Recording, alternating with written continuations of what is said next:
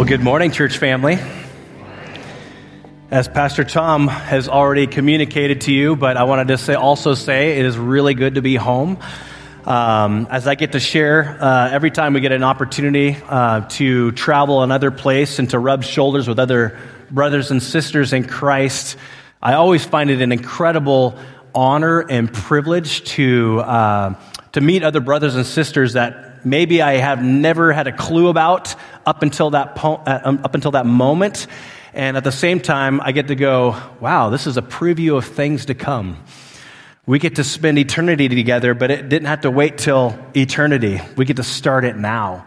And so I know our time in India was no less an experience such as that, where we got to rub shoulders with brothers and sisters in Christ, literally on the other side of the globe. And I'll just put it this way, it was humbling. It was humbling because, as Pastor Tom kind of alluded to see people who are living out their faith in a very different context can't help but impact you. I think Billy Graham said it, and I'll probably distort some of the details of it, but that doesn't matter. Billy Graham once was asked, again, we know who Billy Graham is. He had quite an impact, right, globally, nationally. He did huge stadium revivals, and God used him to bring many people to faith in Jesus Christ, and we celebrate that. And when he was kind of more on the tail end of his life, he was asked about, what do you most anticipate heaven, and what do you think it's going to be like? And he says, honestly, I've had this incredible ministry given to me by God to impact many people, but when I get to heaven, I'm going to be like the 90th road back. And it's like, well, who's going to be the 90 rows in front of you? And he's like, all the prayer warriors, all the people that kind of the unsung heroes, the people that were not known, the people that did not have a national stage or global stage to sit on. Those are the people that are going to be in the front rows, the best seats in the house. And as I think about kind of Billy Graham's testimony to, at least his perspective, I can't help but also think the same thing as we travel to India and there's multiple surrounding countries represented in these trainings, and I walk away going, wow, I am humbled. I'm sobered in my faith. Because although I feel like I have a genuine faith in Jesus Christ, at the same time, I watch brothers and sisters in Christ that live it out in a very different context.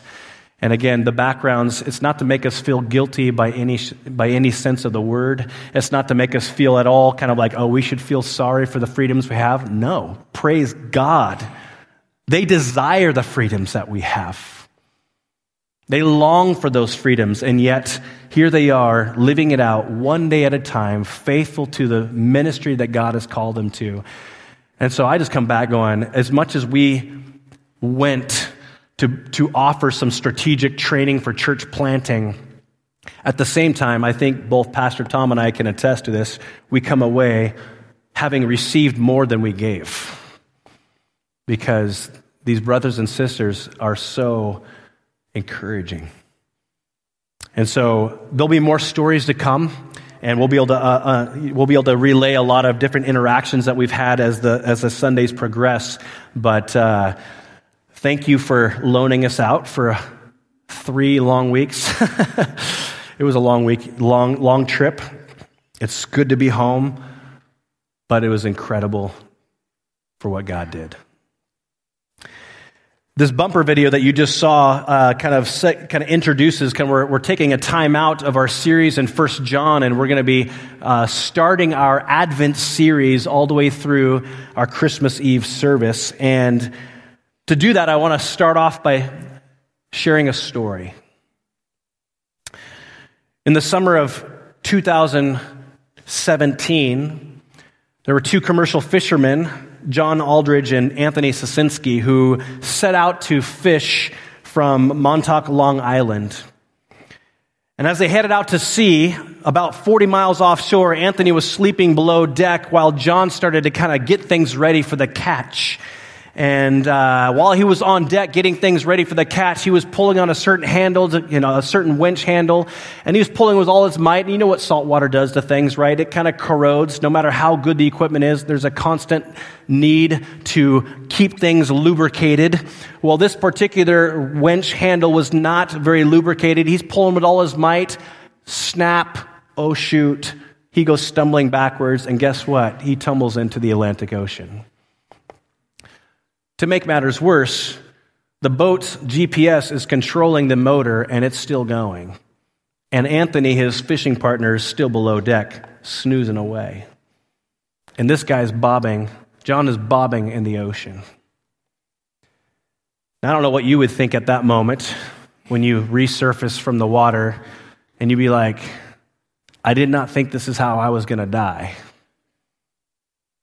And here's John, no doubt 1,000 thoughts running through his mind, wondering what's going on. And as he sees the boat that he was once standing on top of cresting up and over the waves, only to eventually disappear, all kinds of ideas are running through his mind, going, what about my family? I wonder if Anthony's going to wake up anytime soon. Will I be found? Is this how I'm going to die? John, having enough emotional composure about himself, said, okay, you know what? Hold on a second. I have to have short goals to reach. And so he realizes the boots that he's wearing are, rubber boots, and he was able to actually take them off, and they acted as flotation devices. And so that was kind of a glimmer of hope. I'm not bobbing here on my own, but there are ways in which I can stay above the surface of the water. So again, a flicker of hope. And as he reminisces about his family and wondering, what's going to happen, it doesn't help with the fact that although he's celebrating one small glimmer of hope, that these two sharks start swimming by about 15 feet away from him. He's like, oh, that's how I'm going to die. Thankfully, fortunately, they're not interested in John. Maybe they're already fed. They're good. And they keep swimming by. Well, about 4 hours later, Anthony, of course, this is all known after the fact, Anthony wakes up only to find where in the world is John. And he looks and sees a broken handle on the deck of the boat and knows exactly what happened. He's like, oh, this handle broke. John's not here. John's in the water. But John would have gotten things ready at a certain point because he knows at the depth that we're going to. He knows when he has to start kind of getting all the equipment ready. So thankfully, Anthony has some idea where in the ocean, the GPS coordinates, where they should have been or in the general area. And so he calls the Coast Guard. And of course, the Coast Guard initially, the commander says, you know what? The chance of survival is very bleak. So I just want to prepare you. We'll do our part, but the chance of survival is very bleak. Meanwhile, John is still floating. The current's taking him one way or the other. Thankfully, the current takes him beyond, kind of by a fishing buoy, and he's able to grab onto it, and he's no longer reliant upon his own boots. And he sits there still wondering, like, well, this is another glimmer of hope. I hope the Coast Guard comes. I hope my fishing partner turns around. And long story short, the Coast Guard finally does fly over. And they see Anthony splashing and waving on this little fishing buoy. And ultimately, this rescue diver jumps in and grabs John and says, hey, we've been looking for you for 9 hours. And John says, I've been looking for you for 12. And miraculously, John Aldridge survives. Talk about a story of survival, right? Even more, talk about an amazing story of hope, because how many people would have mentally given up? Bobbing in the Atlantic Ocean, the water's cold. You've been sitting there for hours and you're wondering, I'm dead. And yet John, he held on to hope. But hope is sort of like that, I think. Hope isn't the confidence that you know exactly what's going to happen, but hope is the thought that maybe, just maybe, these boots will keep me afloat for a while longer. Hope is the thought that maybe a I'll come by some debris. Oh, there just happens to be a fishing buoy that I can latch onto because I'm getting exhausted. Hope is the thought that maybe those sharks are not hungry in that moment. Hope is the thought that my fishing partner will take notice and call the Coast Guard. Let me ask you, what is hope for you? What does hope look like in your life? Maybe hope for you is the first day you wake up and you can finally breathe again after a very stuffy night. I understand we're all going through the crud, right? Maybe hope for you is the percentage that you do have to beat the cancer. Maybe hope for you is the faint line on a stick when you've been struggling to get pregnant. Just maybe. Maybe hope for you is the first ray of sunshine through the window after a tearful and very difficult night. Maybe hope for you is hearing the words, guess what, your child's going to be okay. The fact is, hope is what fuels our faith. And hope is what we get to celebrate this first Sunday of Advent. Now, you might not wonder, what is Advent? I mean, I've heard of the term perhaps, but what exactly is Advent? Well, actually, Advent is a season of hope, and the word literally means coming or arrival. It's a season that's marked by expectation. It's a season that's marked by waiting or anticipation. It's a season marked by longing. It's a season that really kind of connects the past with the present and the future, meaning that we get to celebrate looking back at the hope that came when Christ came to earth that first morning, that first evening 2,000 years ago. And it's also an anticipation of looking forward because we know he promises to come back again. And so while Christmas, I don't need to convince you of this, but while Christmas is often marked by extreme busyness and unfortunate consumerism, Advent is an opportunity to prepare our hearts. It's an opportunity to help us focus on a greater story that is beyond ourselves. And that is the story of how God is redeeming the world to himself. In other words, Advent is a season of digging into the significance of Emmanuel, which means God with us. It's an opportunity to align ourselves with God's presence in our life and not just to be distracted by the presents we lay under the tree. And so wherever you are at on your spiritual journey, I invite you into this season for this entire month leading up to Christmas. And I just want to let you know that Advent is not just a celebration that celebrates that God is going to come and fix things in our life, or God is going to come and fix things in our world, but Advent is really just a celebration that God comes. Not just for what he does, but the fact that he comes and he's present with us. That he is God with us. And that even in our darkness and in our pain and in the chaos of our lives and in the chaos of this world, he comes and he's present. And he makes a way forward. You know, the fact is, this is the way God has been working throughout the history of the world. You see, back in the beginning, God created everything, and he walked freely, and he talked freely and openly with Adam and Eve. You know the story, right? Most of you know this story. He was with us, and humanity enjoyed wholeness and intimacy with God. But again, you know the story. That didn't last very long.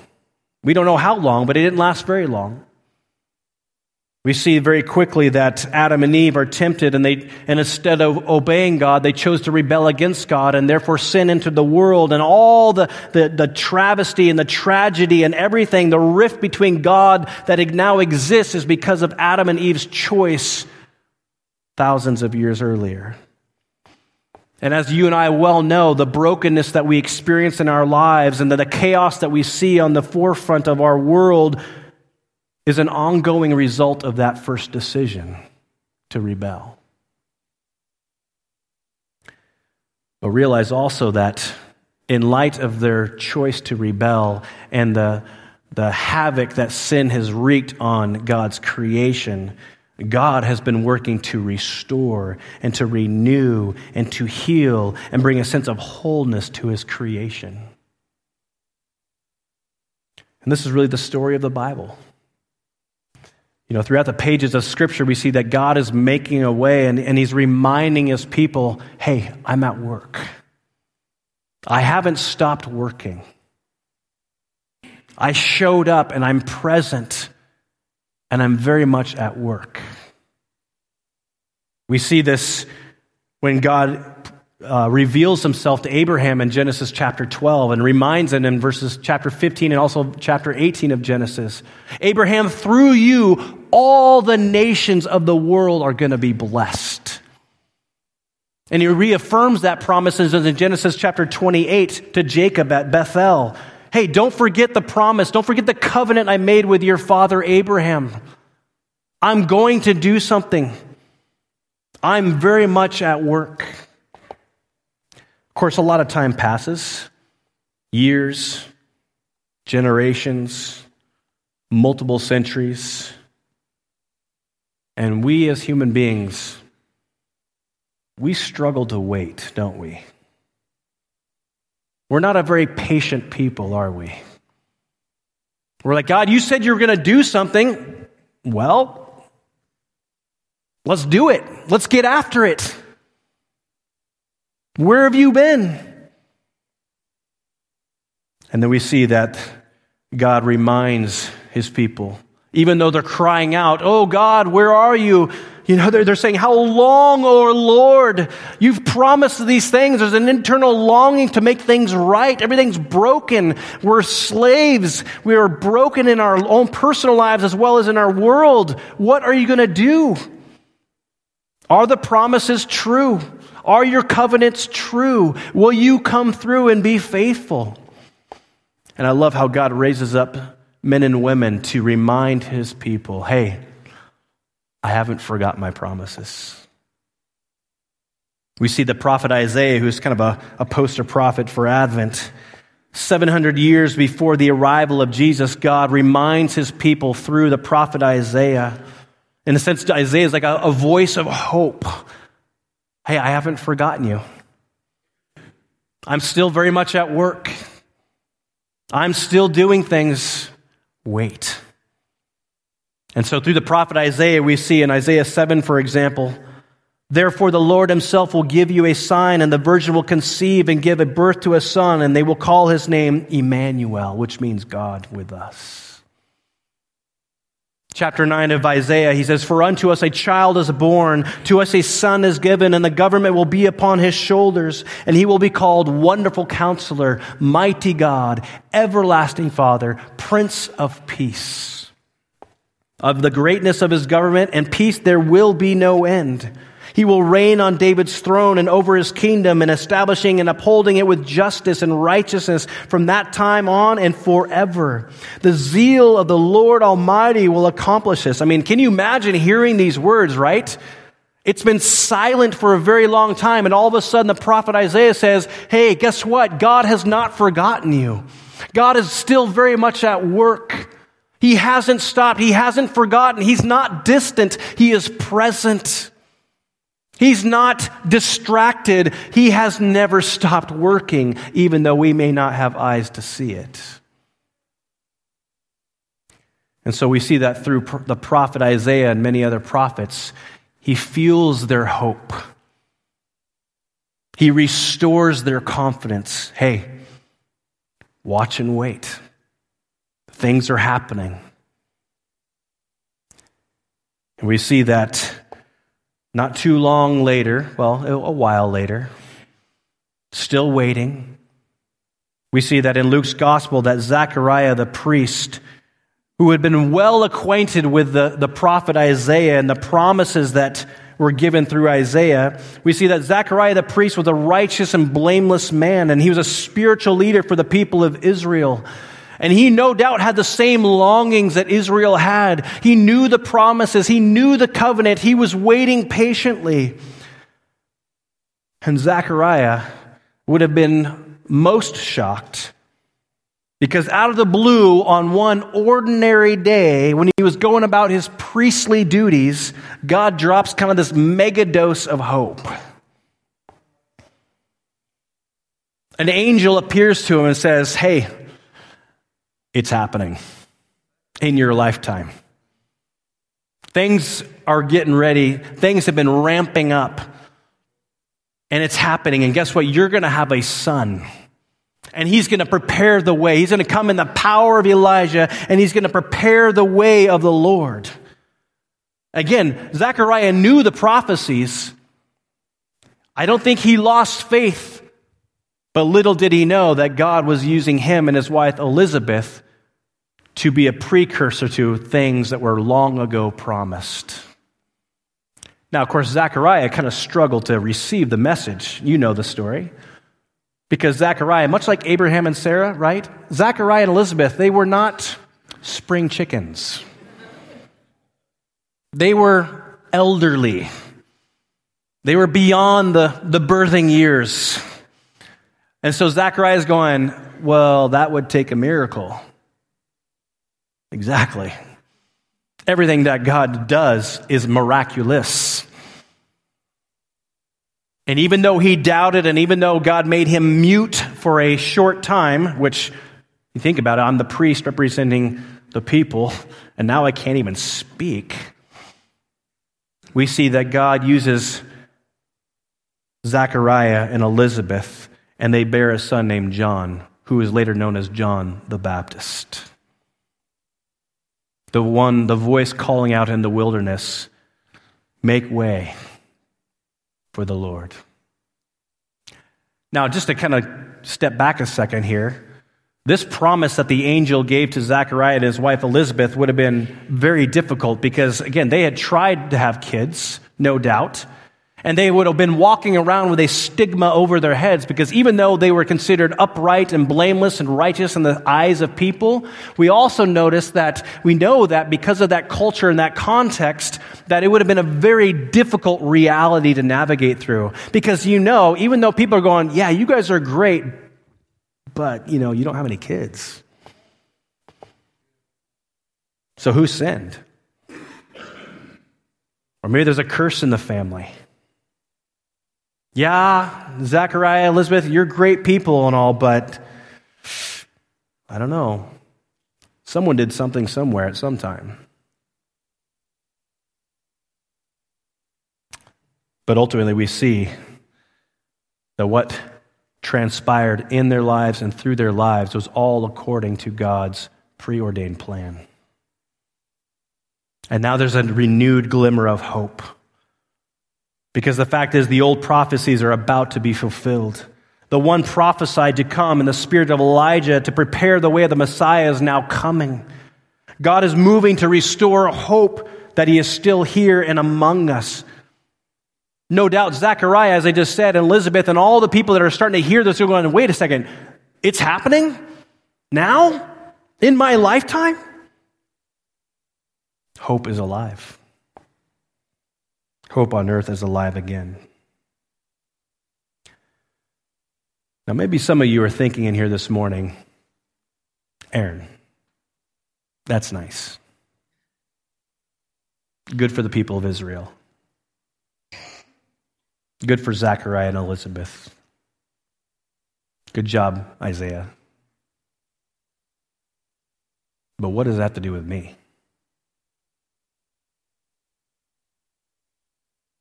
What does this hope for them have to do with hope for me? Were they fighting cancer like I am right now?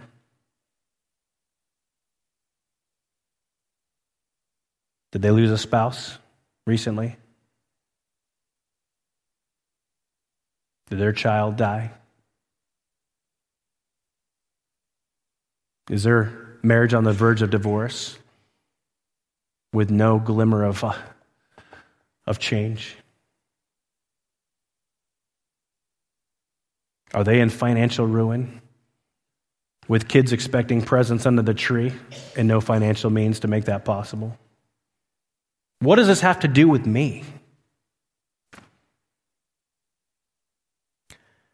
Well, let me just say this, that no matter what kind of problems or struggles that you may be facing right now, no matter what kind of season that you may find yourself in, whether it be a season of pain or just kind of a dark night of the soul for you, I just want to encourage you in this way. Do not abandon hope. May you not become hopeless in your fight of faith. The fact is, as we see throughout the pages of Scripture, and as a testimony to our own lives, hope is always still alive, even in the deepest pain and the most hopeless circumstances. And the reason is because God is with us. You are not alone. He is ever present with you right now. How do you know this? How do you and I know this? How can we cling to this hope when we're on the verge of giving up in our lives, perhaps? Well, I think, for one, we are able to cling to this hope because hope is based on God's word to us, not on our feelings within us. The hope that we cling to is not dependent upon our feelings. It's dependent upon God's word and his promises to us. Part of what it means that God is now with us is the fact that his written word is through the written word that he has left for us. Scripture is really God's revelation of himself and his promises to his people, both long ago as well as for us today. His words to us are really beacons of hope. They're glimmers of, I'm working. I've never stopped working. The reminders of us that really were the intention of really penetrating our hearts so that no matter what we are facing in our lives at this moment, no matter how bleak tomorrow may look, no matter how bad the pain is, we can know one thing for very certain, that God will never leave us, that he will never forsake us. I love what David said in Psalm 139, right? He says, where can I go from your spirit? Rhetorical question, by the way. Where can I go from your spirit? Where can I flee from your presence? If I go up to the heavens, you are there. If I make my bed in the depths, you are there. If I rise on the wings of the dawn, and if I settle on the far side of the sea, even there your hand will guide me, and your right hand will hold me fast. I love that. Your right hand will hold me fast. I'm looking at Seth right now. I love that song. He will hold me fast. We need to sing that again. If I say, surely the darkness will hide me and the light become night around me, even the darkness will not be dark to you. The night will shine like day, for darkness is as light to you. I mean, can you feel kind of the emphasis in those words, right? Can you feel the hope in those words? You're not alone, even if you feel like you are. God is ever present with you right now. And as we move through Advent, my encouragement to each and every one of us is to dig into the words of Scripture with expectation. To dig in with expectation that God is going to reconfirm his presence and his care for you. But there's a second reason that we cling to hope. We cling to hope because hope is based on God's character, on who he is. Hope is rekindled when we focus on who he is and what he promises to be in our lives. You know, there's a story in Mark chapter 5 about a woman. We don't even really know her name. We don't know her name. But she stands out on the pages of Scripture, especially in Mark's gospel, and it's really a story of hope for us. You see, this woman, she has had this physical problem for 12 years, this bleeding problem for 12 years. And she's tried all the doctors. She's tried every opportunity. She's pursued every avenue possible to make things right. And guess what? She's only worse as a result. Can you imagine the defeat that she must be experiencing? Can you imagine the kind of the depression that must be sinking in, going, I've tried everything that is known or possible, every experimental drug out there, every experimental procedure, and my life is worse by the end of it. Sounds pretty hopeless, right? And then she hears about this person named Jesus. Jesus seems to be walking through town. I've heard of this guy named Jesus. I've heard that he's a healer. I've heard that he can perform miracles. That he doesn't just spend time with the most popular people, but he hangs out with the outcast and the downcast. And he just so happens to be coming through my town. And so she thinks to herself, man, if only I can get close to him. I got to be really subtle. I got to be very discreet about this because, again, having this problem not only isolates her relationally, but it ostracizes her spiritually. She is ceremonially unclean. She can't even go to the temple to worship. So she is literally removed from everything that we get to experience usually on a daily basis. She is absolutely alone. But she's like, if I can just get through the crowd and touch the fringe of his garment, my life will be changed. And she has this bold hope, and she just navigates through the crowds, and she touches the hem of Jesus' garment, and Jesus stops. Uh-oh. And Jesus asks this kind of audacious question, who touched me? Which the disciples, of course, a little bit confused, going like, what are you talking about? Who touched you? Everyone's touching you, Jesus. You're in this mob. Everybody's trying to get closer and closer. Everybody is sandwiching you in. Everybody's touching you right now. And you're asking, somebody touched me? No, he says, no, power went out from me. And so he stops, and no doubt in that moment, the woman's probably thinking 1,000 different things, right? Oh, shoot, I screwed up. I've been found out. I'm not even supposed to be here. I'm not even supposed to be in this crowd. I can't touch anybody because that makes them unclean. And now I'm getting put on a pedestal here in all the wrong ways. And Jesus stops. And she finally comes forward. It was me. Probably real timidly and very fearfully. And instead of condemnation, instead of rebuke, we see that Jesus connects with her heart, calls her a daughter, and her life is made whole. And she's forever redeemed.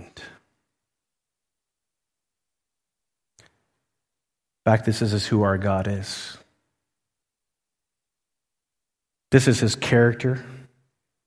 We see that Jesus is the one who is worthy. He was and he still is God with us.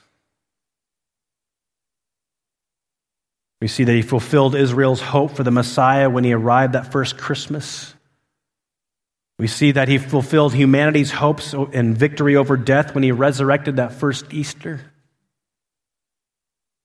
We see that one day, and we know from what has already been prophesied about, that one day he will return again and complete everything he has already begun to do. This is why he says, I am with you always, even to the end of the age. Matthew 28. So we cling to hope because of his promises to us. We cling to hope because that is his character. But thirdly, we cling to hope because hope is based on God's faithfulness. We hope because God is faithful. Let me ask you a question, not to answer out loud, but just to chew on or reflect on.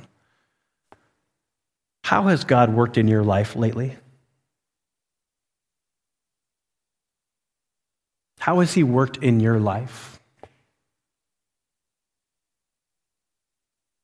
And let me just kind of take it one step further. What are those moments and what are those memories that when you look back on and you reflect on, you can only make one conclusion: God sustained me. God was there for me. I was not alone. I would have thrown in the towel. I would have given up, but God was there, and he comforted me, and he brought salve to the pain,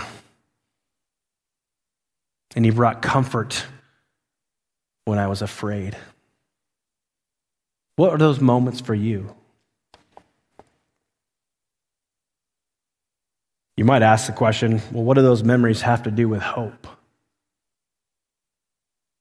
What do those memories have to do with my here and now, my current circumstances?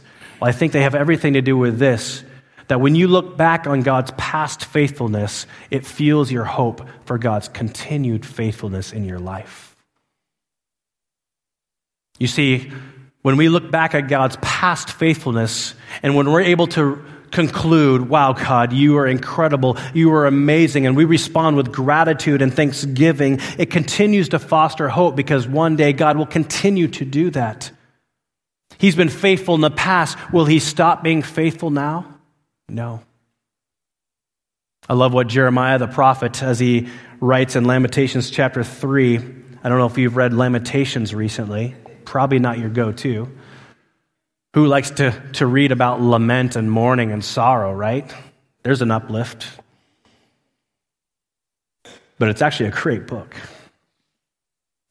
And in kind of the middle of the book of Lamentations, we see that after Jeremiah decries the sorrows and the pain and the suffering and the struggle, he says this in Lamentations 3:21. He says, "Yet this I call to mind, and therefore I have hope.